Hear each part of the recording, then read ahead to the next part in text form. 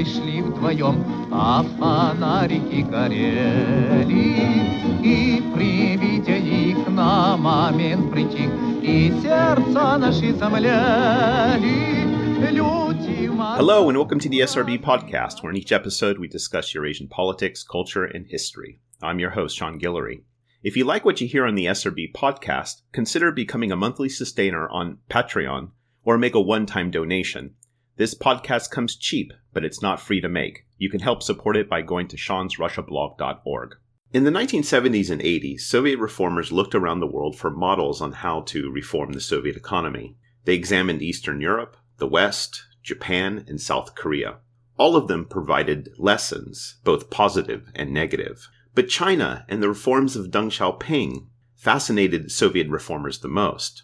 Could have the Soviet economy been saved by adopting the Chinese example? Chris Miller's new book, The Struggle to Save the Soviet Economy, seeks to answer this very question. What lessons did China provide to the Soviet Union? And was the Chinese model even applicable to the Soviet context? I turned to Chris Miller for some answers. Chris Miller is the Associate Director of the Brady Johnson Program in Grand Strategy at Yale University. He has previously served as a lecturer at the New Economics School in Moscow, a visiting researcher at the Carnegie Moscow Center, and a research associate at the Brookings Institution. He's the author of The Struggle to Save the Soviet Economy, Mikhail Gorbachev and the Collapse of the USSR, published by University of North Carolina Press. Here's Chris Miller. So you open your book, The Struggle to Save the Soviet Economy, with Mikhail Gorbachev's visit to China in May 1989, which happened to occur a few weeks before the Chinese military crushed the Tiananmen Square protests. Why do you open your story with Gorbachev in China? Well, I think the history of Gorbachev's visit to China in May 89 is a really interesting window to how different we thought things looked at that point as compared to just 2 or 3 years later. You know, it's really 1989, 1990, 1991 where China and the Soviet Union diverge in a way that both people in the West and also people in the Soviet Union and China thought that those two countries were on a somewhat similar path throughout much of the 1980s. By the mid-1990s, they looked like they were in totally different places. And it was in a pretty short period, and to the surprise of many people, that they ended up so divergently when they looked to be in some ways so similar just several years earlier. So you seek to offer in your book a new interpretation of perestroika. So how has it been understood, and what new look are you trying to bring to it? Well, there are two main kind of schools of thought in looking at perestroika traditionally. One is on kind of the left end of the political spectrum, which looks at the pace of economic reforms and argues that they happened too rapidly or they were too aggressively implemented, and as a result you kind of got bad economic outcomes from that heightened inequality, that reduced economic output.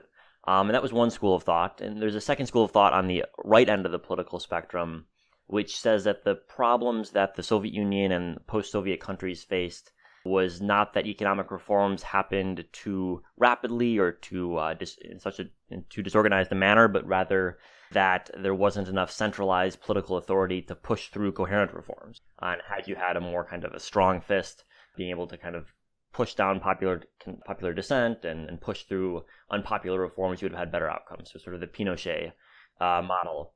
And both of those arguments are made with reference to China. So on the left, the argument is that China does more gradual, piecemeal reforms that have better outcomes. On the right, the argument is that China on Tiananmen Square was able to show that it was willing to keep decisive authority in the hands of the party, and as a result had more sensible policymaking. And one of the things that I was surprised to find in the Soviet archives when I started doing my research there several years ago was the extent to which many of the intellectuals, the economists, policy advisors who were giving Gorbachev advice as he was devising perestroika were actually looking at China as a potential model for what the Soviet Union could do. And that suggested to me that both of these accounts that we've received on the left and on the right were missing something important about what was inspiring perestroika and then what went wrong in the implementation. Well, let's start at once people in the Soviet Union, intellectuals and policymakers, start thinking about reforming the Soviet Union. So what is driving the interest and the thinking about and the reform of the Soviet economy? There are two main schools of thought that are present from the at least into the 1970s, perhaps even earlier, all the way up through 1985 when Gorbachev takes power and begins trying to implement some changes. One school of thought argues that the problem that the Soviet Union faces in terms of its declining economic growth rates is fundamentally a problem of capital investment. And here the argument is that if you just increase investment in new technology, increase investment in industry, you'll get higher output. And indeed, that's a kind of analysis that seemed to have been at least verified by Soviet history, that when you had this incredible investment under Stalin, you got rapid growth, and then as investment declined and the economy shifted towards consumption during the 60s, 70s, and 80s, growth slowed. So that was kind of one school of thought. The second was that actually you needed some sort of mechanism for making investment more efficient. And this was kind of more on the, you might call it the liberal end of the spectrum, the terminology is complicated. And this argument was that the problem wasn't that the Soviet Union was investing too little, it's that it was investing in ways that weren't actually correlated with better economic results. And Gorbachev himself saw some merit in both, but he leaned fairly heavily towards the second school of thought, which is to say that you needed to find some sort of mechanism for making investment efficient. And the kind of consensus among scholars who were on that side of the debate was that the best way to do that was to adopt some sort of market incentive mechanisms, a way to combine markets and socialism in the Soviet context. And what about the intellectual tradition of this? Because, in the 1920s, we have something similar where you have this combination of, socialism, the commanding heights, but also a market economy. And that, of course, is done out of necessity. But nonetheless, there's a lot of writing coming out of, say, Bukhara and stuff about this. And then even in the Soviet period, I think it's beginning in the 60s and into the 70s, you have a lot of intellectuals and economists who are in conversation with some tendencies in Eastern Europe about ways to liberalize, for the lack of a better term, the economy. So can you speak about the intellectual tradition in the Soviet Union of this thinking?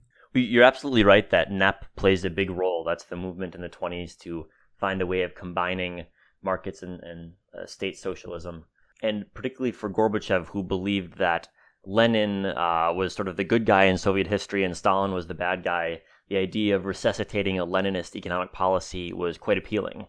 One of the challenges, though, is that it was seen across the Soviet political system that NEP might have some interesting lessons, but that it was too far removed from the realities of the 1980s economy to give any sort of concrete recommendations. So the Soviets had to look elsewhere for more specific ideas. And you're absolutely right that, especially in the 1970s, there were a lot of economists and intellectuals who were looking towards Eastern Europe. So countries such as Hungary, Yugoslavia, which were much more aggressive in using market incentives and market mechanisms within a socialist political context. And during the 1970s, those experiments in many ways seemed to be working reasonably well. And there were, you can look at the Soviet archives, and they're full of relatively positive appraisals of what was going on in a number of Eastern European countries in terms of the economic efficiency that those mechanisms produced. But one of the interesting things that I realized was that by the 1980s, Eastern Europe was looking much less impressive as an economic model. So, for example, you had the crisis in Poland in the early 1980s. Hungary during the 1980s was in a deep recession. And when you looked across Eastern Europe, suddenly this didn't look like a region that you'd want to be emulating if you were trying to spark growth in your own economy. Right. They look and saw countries that actually accumulating a lot of foreign debt. Exactly. And I saw several memos that were sent to the Central Committee and to Gorbachev himself looking at debt accumulation in Eastern Europe, and everyone realized that this was dangerous not only in an economic sense, but also in a political sense, because this is one of the factors that ultimately led to the downfalls of those governments in Eastern Europe. And you write about how they're not just looking at Eastern Europe. They're also looking at the West. They're also looking at East Asia, particularly Korea and Japan. So in these other places, what did they find, and what did they make of the economic experience of other parts of the world in relation to their own? When they looked at the West, it depends who specifically you're talking about. Certainly there was a large group of academics, scholars, policymakers who, when they looked at the West, saw only things that they didn't like. So they saw the inequality, they were kind of set against capitalism as an ideology, and so found little in that the Soviet Union could learn from. But there was a second group, and these were people who were closer to Gorbachev, people who spoke English or other Western European languages, and so it kind of had more access to the Western press, who realized that there were downsides in their view to the Western model, but also realized that the economic results were far more impressive than the Soviet Union had been able to provide. And so for this group too, there was an interesting kind of back and forth in their views on the West. On the one hand, they wanted to learn from it. On the other hand, the political downsides seemed quite significant. But again, one of the interesting things that you have is that at the time that perestroika is being formulated in the early 1980s and into the mid-1980s, when Gorbachev comes to power, the West is not looking nearly as impressive as it might have a decade before. So, for example, Reagan and Thatcher are two political figures who highlight to Soviet eyes the downsides of Western capitalism, given the unemployment and income inequality that they were seen to represent. Right, because I think we need to remember that in the 1970s, there was a general downturn and stagnation of the capitalist world and the capitalist economy in general. Exactly. And there was, if you look at the research institutes that were advising the Soviet government at the time, there are regular reports on discussions in the West of the crisis of capitalism and the end of economic growth. All they had to do was translate Western writing at the time, and it seemed to confirm everything that many Soviet officials had long believed about the end of capitalism in the West. And what did they see when they looked at, say, Japan and South Korea? Well, if you think back to political discourse in the United States and in Western Europe in the 1980s, this was the decade of Japan as number one, as Ezra Vogel's famous book had it. And I was actually surprised, although I shouldn't have been surprised, to see that book cited in Soviet footnotes on a number of very interesting occasions. And like I think a lot of Western analysts, Soviet academics and people who were looking at trends in the global economy realized that a number of Asian economies were not only growing very rapidly, although that was certainly impressive, but they had also appeared to have found a way to grow rapidly without social conflict. And so the clashes that you saw, for example, that accompanied Reagan and Thatcher in terms of domestic politics weren't nearly as present in Japan. And so that looked to some Soviet analysts as perhaps a way of providing rapid economic growth in a capitalist context, but with much more apparent political consent and social cohesion than Western countries had managed to provide. Now, they finally, at least in your narrative, they're really focused on China eventually, and they're fascinated with China. And there's a lot of intellectual output and understanding the reforms of Deng Xiaoping and Chinese economy. But before we get to that, talk about how Soviet intellectuals and policymakers, how did they see China? How did they understand it from Mao's reign, from the Communist Revolution to the reforms of Deng Xiaoping, excuse me. Well, it was really a roller coaster over a half-century long period. There was a very close friendship during the early years after the revolution, where Soviet officials, engineers, experts were going to China and helping them construct a socialist economy. But then after Stalin died and Khrushchev repudiated part of Stalin's legacy, relations swung in the exact opposite direction, to the extent that the two countries were almost at war briefly in the late 1960s. And during the 1970s and 80s, at a time when these ideas about economic reform were beginning to take shape in the Soviet Union, there were two different ways in which China figured in economic debates. One way was that China was an example of the dangers of leftist economics. So the Great Leap Forward, the Cultural Revolution, were events that actually gave support to groups in the Soviet Union that were much more skeptical of sort of Stalinist investment methods in the USSR. But there was a second, more interesting way, which is that under Brezhnev, it became more difficult to publicly criticize Stalin, but it was always acceptable to publicly criticize Mao Zedong in the Soviet Union. And so there were a number of very interesting Soviet intellectuals who had no real interest in China, but they wanted to criticize Stalin, and so they wrote pamphlet after pamphlet criticizing Mao Zedong. And they were really about Stalin being a dictator, but they were in theory about Mao being a dictator. But one of the interesting results of that was that you had these liberal-minded intellectuals writing about China, and then Mao died in 1976, and they kept writing about China, but they were looking at China and realized that suddenly China looked very different than they thought it had looked just several years earlier. And so by the late 1970s, just a couple of years after Mao's death, you had a number of very influential sort of liberal-minded intellectuals who had realized that something very substantial had changed in China, and that they were very impressed in the way that China was moving both in political terms and in economic terms. And what were some of those things that they were impressed with? What about the economic changes and the political changes that they saw? On the political side, they saw sort of the equivalent of de-Stalinization, whereas in the mid-1970s when Mao was alive, of course, you couldn't critique Mao, and there was still kind of the legacy of the Cultural Revolution going on. And by the end of the 1970s, the pendulum had swung back to a slightly more open environment where Deng Xiaoping had sort of rolled back the cult of personality and established a slightly more rules-based political system, not the rule of law, but certainly less personality-based than Mao's government had been. And they were certainly impressed with those reforms. But they were more interested actually on the economic side, where Deng Xiaoping and his allies immediately started pushing for a decollectivization of agriculture in the countryside, so breaking up the vast collective farms that had dominated Chinese farming, and also for a policy of providing more incentives for industries. So rather than having everything as controlled as possible from the center, creating a system of pseudo-market incentives that were designed to boost production.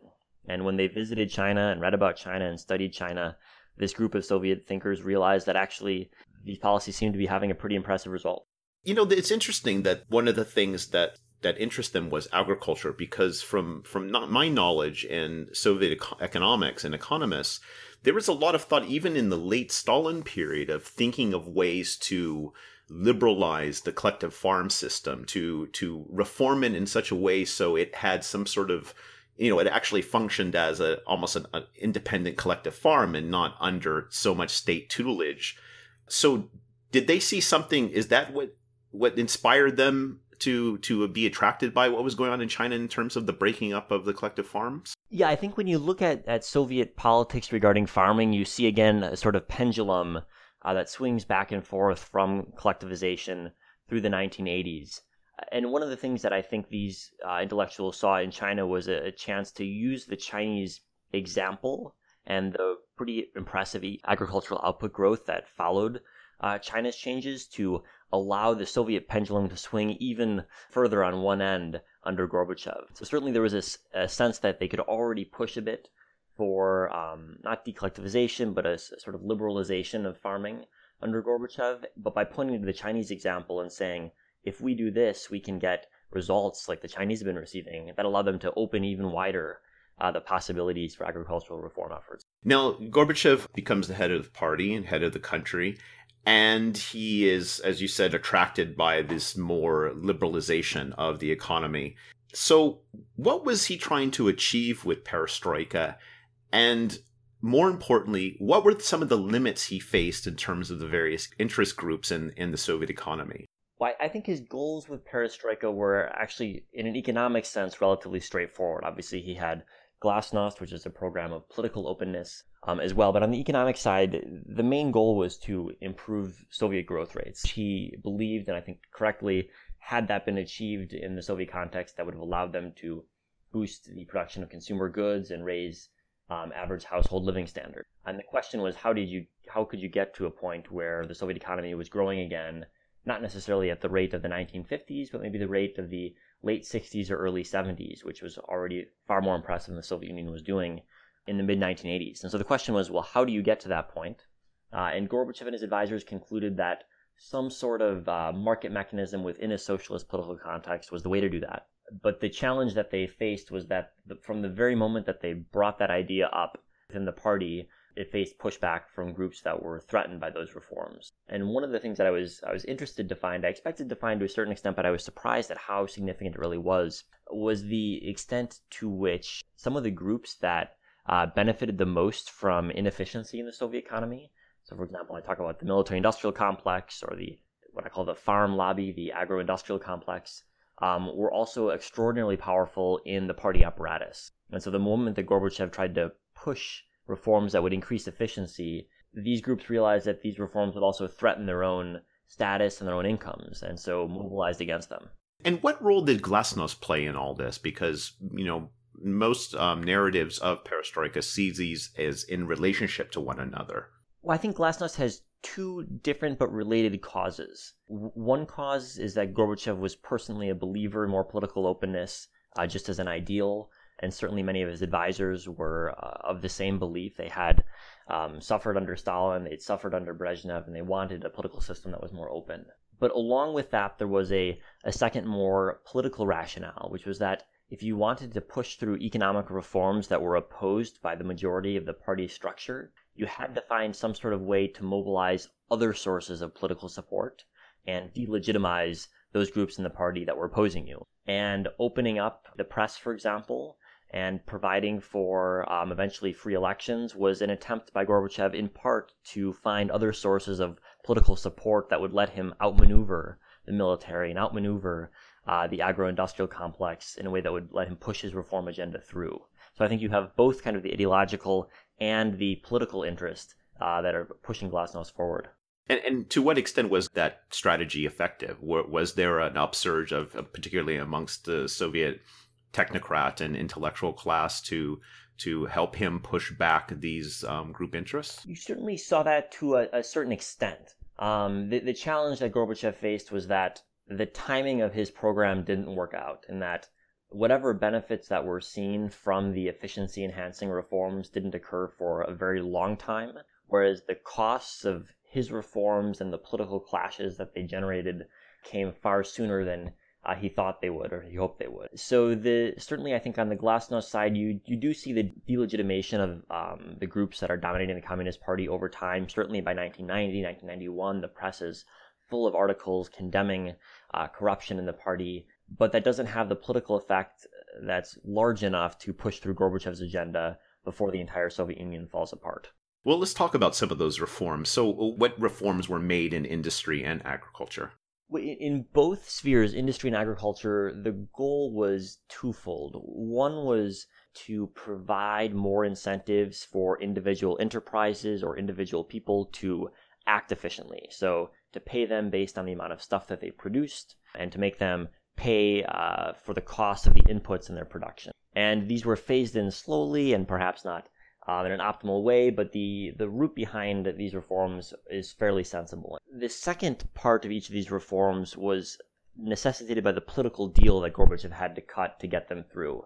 And this was something that Gorbachev didn't want to do, but he felt like he had to do for this political deal making. And that was to increase the capital investment in agriculture and industry during this period. So it was sort of a political quid pro quo between Gorbachev and these groups. And the challenge that Gorbachev faced, and this was ultimately the key cause in my view of his failure, was that whatever benefits came from the efficiency enhancements that incentives provided were overtaken by the spiraling costs of these increases in capital investment. And so you had a massive budget deficit emerge by 1988, 89, which proved totally unsustainable because Gorbachev wasn't able to raise the revenue needed to close the deficit. One interesting attempt that they tried to copy in the Soviet Union was based on China's special economic zone, which is actually really interesting because it's to me, it's this attempt to carve out a separate space within the Soviet Union where different rules apply.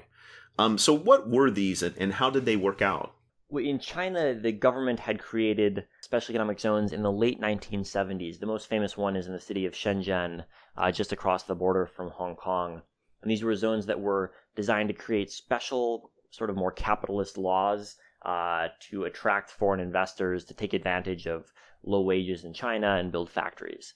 And in the Chinese context, these had worked very effectively at attracting foreign capital. And today, for example, Shenzhen is one of the largest and one of the wealthiest cities in China. And from the early 1980s, Soviet scholars were studying Shenzhen and other special economic zones. They were visiting them and were curious as to whether they could be copied in the Soviet context. And they believed the answer was yes. And by the late 1980s, you had a number of efforts underway to create a special economic zone in the Soviet Union, again, creating special legal regimes that are more favorable to foreign investors. And in my book, I examine one of these efforts near Vladivostok, which was, again, designed not only to create an environment for foreign capital, but it was not a coincidence. It was happening in the Asia-Pacific region, so trying to tap into this dynamism. But the problem that the Soviet Union faced was twofold. One was that the message from the top was that special economic zones make a lot of sense, but the mid-levels of the bureaucracy were far less impressed by them and even felt threatened by them because the officials who got to write the rules on the provincial or the local level didn't want to have rules dictated from the top. And the second issue was that by the time that these zones were set up, it was already the late 1980s, at which point the economy was already in free fall. Output was collapsing, inflation was beginning to accelerate.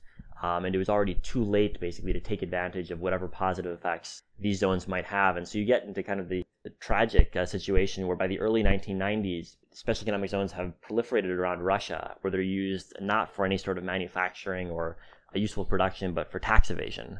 And so actually one of the most well-known special economic zones was in the North Caucasus region of Russia in the early 1990s, where a number of big oligarch-owned businesses set up shop just in legal form so that they could route their profits to that province and not pay any taxes. And so that was kind of the sad denouement of the Soviet special economic zone experiment.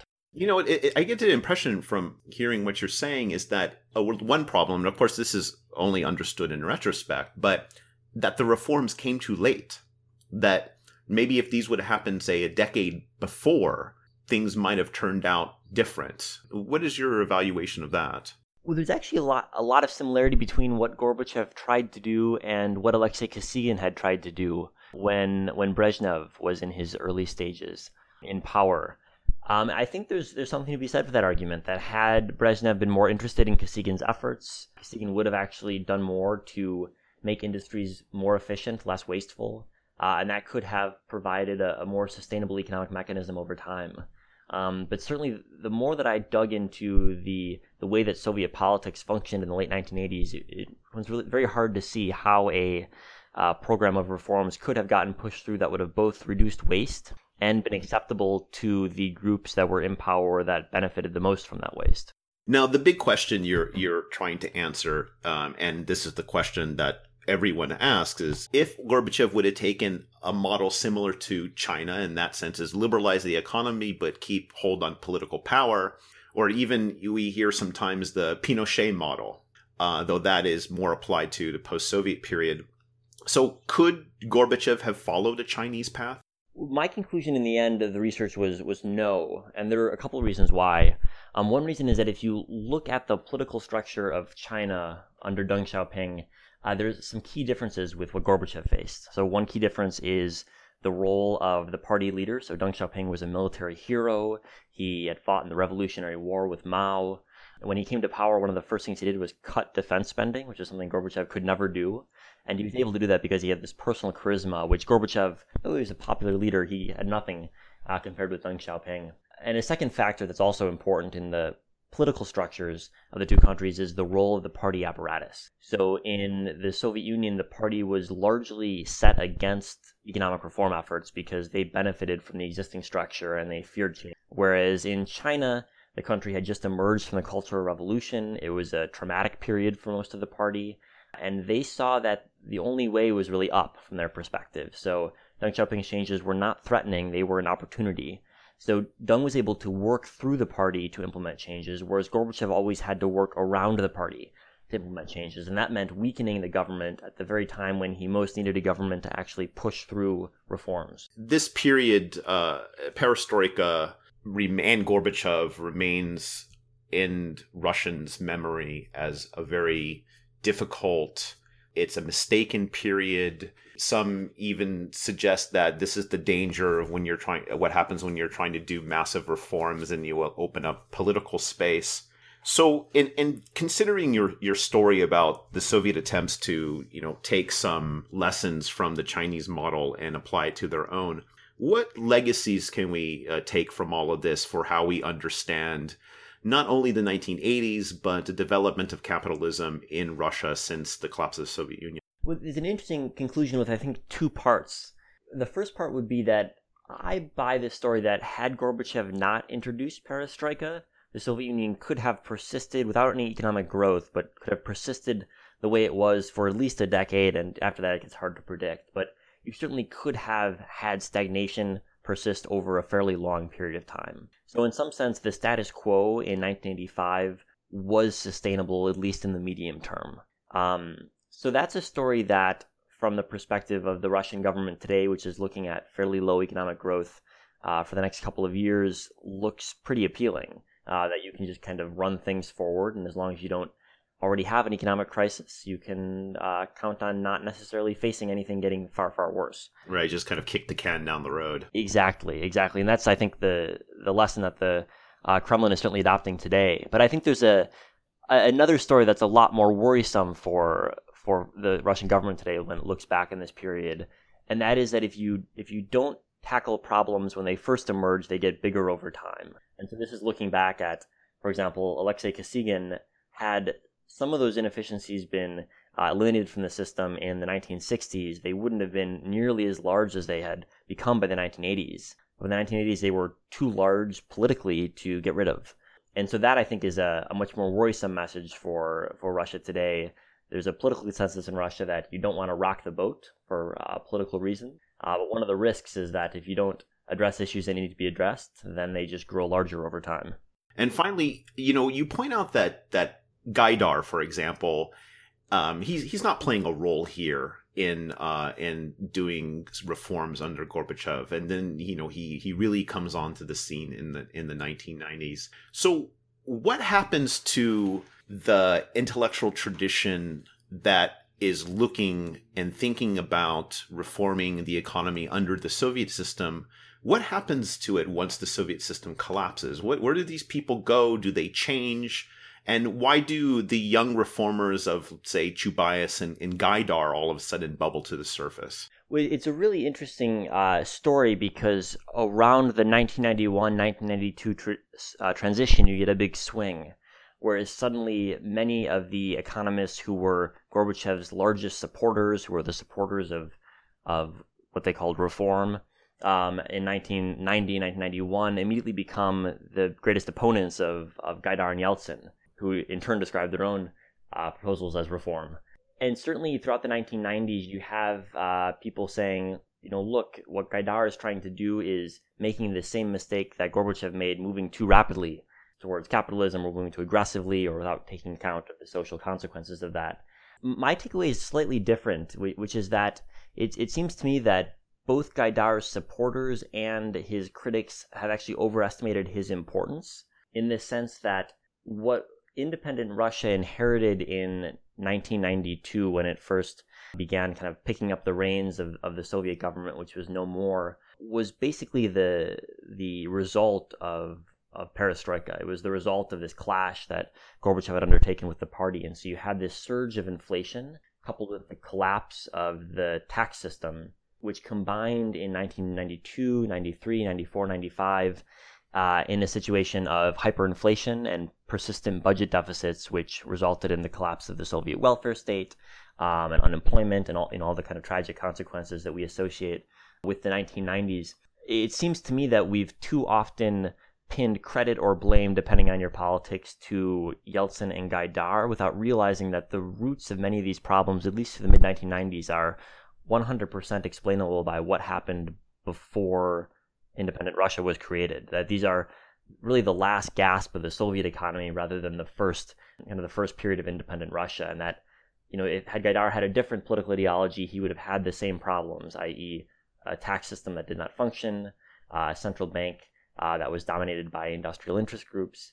And I think it's often easy to read a lot into his ideas, and certainly he himself saw himself as an intellectual who was a man of ideas. But the reality was, I think there are structural factors here that are at least as important as political and ideological ones, if not, in my view, probably more important in explaining what happened during the 1990s. So I really like to see 1998 as actually the end of the Soviet economy, and the rest of the 1990s is sort of a transition period between the results of perestroika and the new economy that I think emerges in the 2000s. It's a nice reminder of what Stephen Kotkin put forward, and I think Armageddon Averted, that the 1990s should be more seen as the collapse of the Soviet system rather than the birth of a new Russia.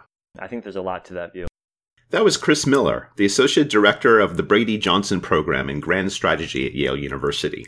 He's the author of The Struggle to Save the Soviet Economy, Mikhail Gorbachev and the Collapse of the USSR, published by the University of North Carolina Press. I'm your host, Sean Guillory, and this is the SRB Podcast. If you enjoy this podcast and want to help support it, please take a moment to share it on Facebook and Twitter, like my Facebook page, Sean's Russia Blog, write a review, or recommend the show to your friends. The SRB Podcast comes cheap, but it's not free to make. You can help support it by making a donation at seansrussiablog.org. Thank you to everyone who's been contributing. You can find past shows on iTunes, Mixcloud, and SoundCloud, or you can download them directly from seansrussiablog.org as well. Until next time, bye. Meanwhile, in a control room at the back of the theater... Those brats won. I knew they would. Your plan is working, Master. Of course! No plan of doom Yeah. ever failed. That's what I'm talking about. Yeah, we on fire. You gotta call the fire department. Let's go. Yo. I don't know why people try to be loud when they not. I gotta know they spot, so I fly tonight. Yo, I know you like that. You like that. Yeah. Here's an E-true Hollywood story for the plucking is right. How cats are stuck in purgatory for life, trying to fight the enemy without sight. They in the dark, swinging right to left, clinging to the little bit of light that's left. You can't escape the room, you can't escape the tomb. You all wear a mask sometimes, I can't relate to doom. To make the whole world earthquake, shake and move. To be creative mood, I eat your whole plate of food. You can't come close like an order of protection. To distance myself from the pack was sort of my intention. Slaughter anybody testing my calling my profession. Any more questions? Boredom a lesson, a demonstration, and taking it all the way home while you stuck at first base. And it's like having relations without the penetration. Basically doing Nathan, you a waste of space and time. Always chasing mine is how you lost your place in line. I don't know why people try to be loud when they not. I gotta blow up their spot, so I fly that night. We got that uncut flow to bring the cops out. Pain run like young Mike and get knocked out. I don't know why people try to be loud when they not. I gotta blow up their spot, so I fly that night. Yeah, free the radio population. Quality and Doom, the 1-2, the combination. Let's go. About time you heard a rhyme flow with Doom and Quali to catch you with the combo. Boop boop. Muhammad Ali versus Potsy, Kirshen Yahtzee at the crap table. Bursting caps at a Nazi rap label. Oops, a pot of hot tea spilt on a cable. Evaporator ice grill, read the seeds of Aesop fable. Children, come sit, gather, face the rapid fire. The super slap shit out of liar. The end, villain, the champ tramp. Flowing since they had him holding air at the Kaumba camp. He cleaned his mask with the shoe mitt and a little bit of her blue spit. She told him, you so stupid. Wiped it off, got dressed and left. Everybody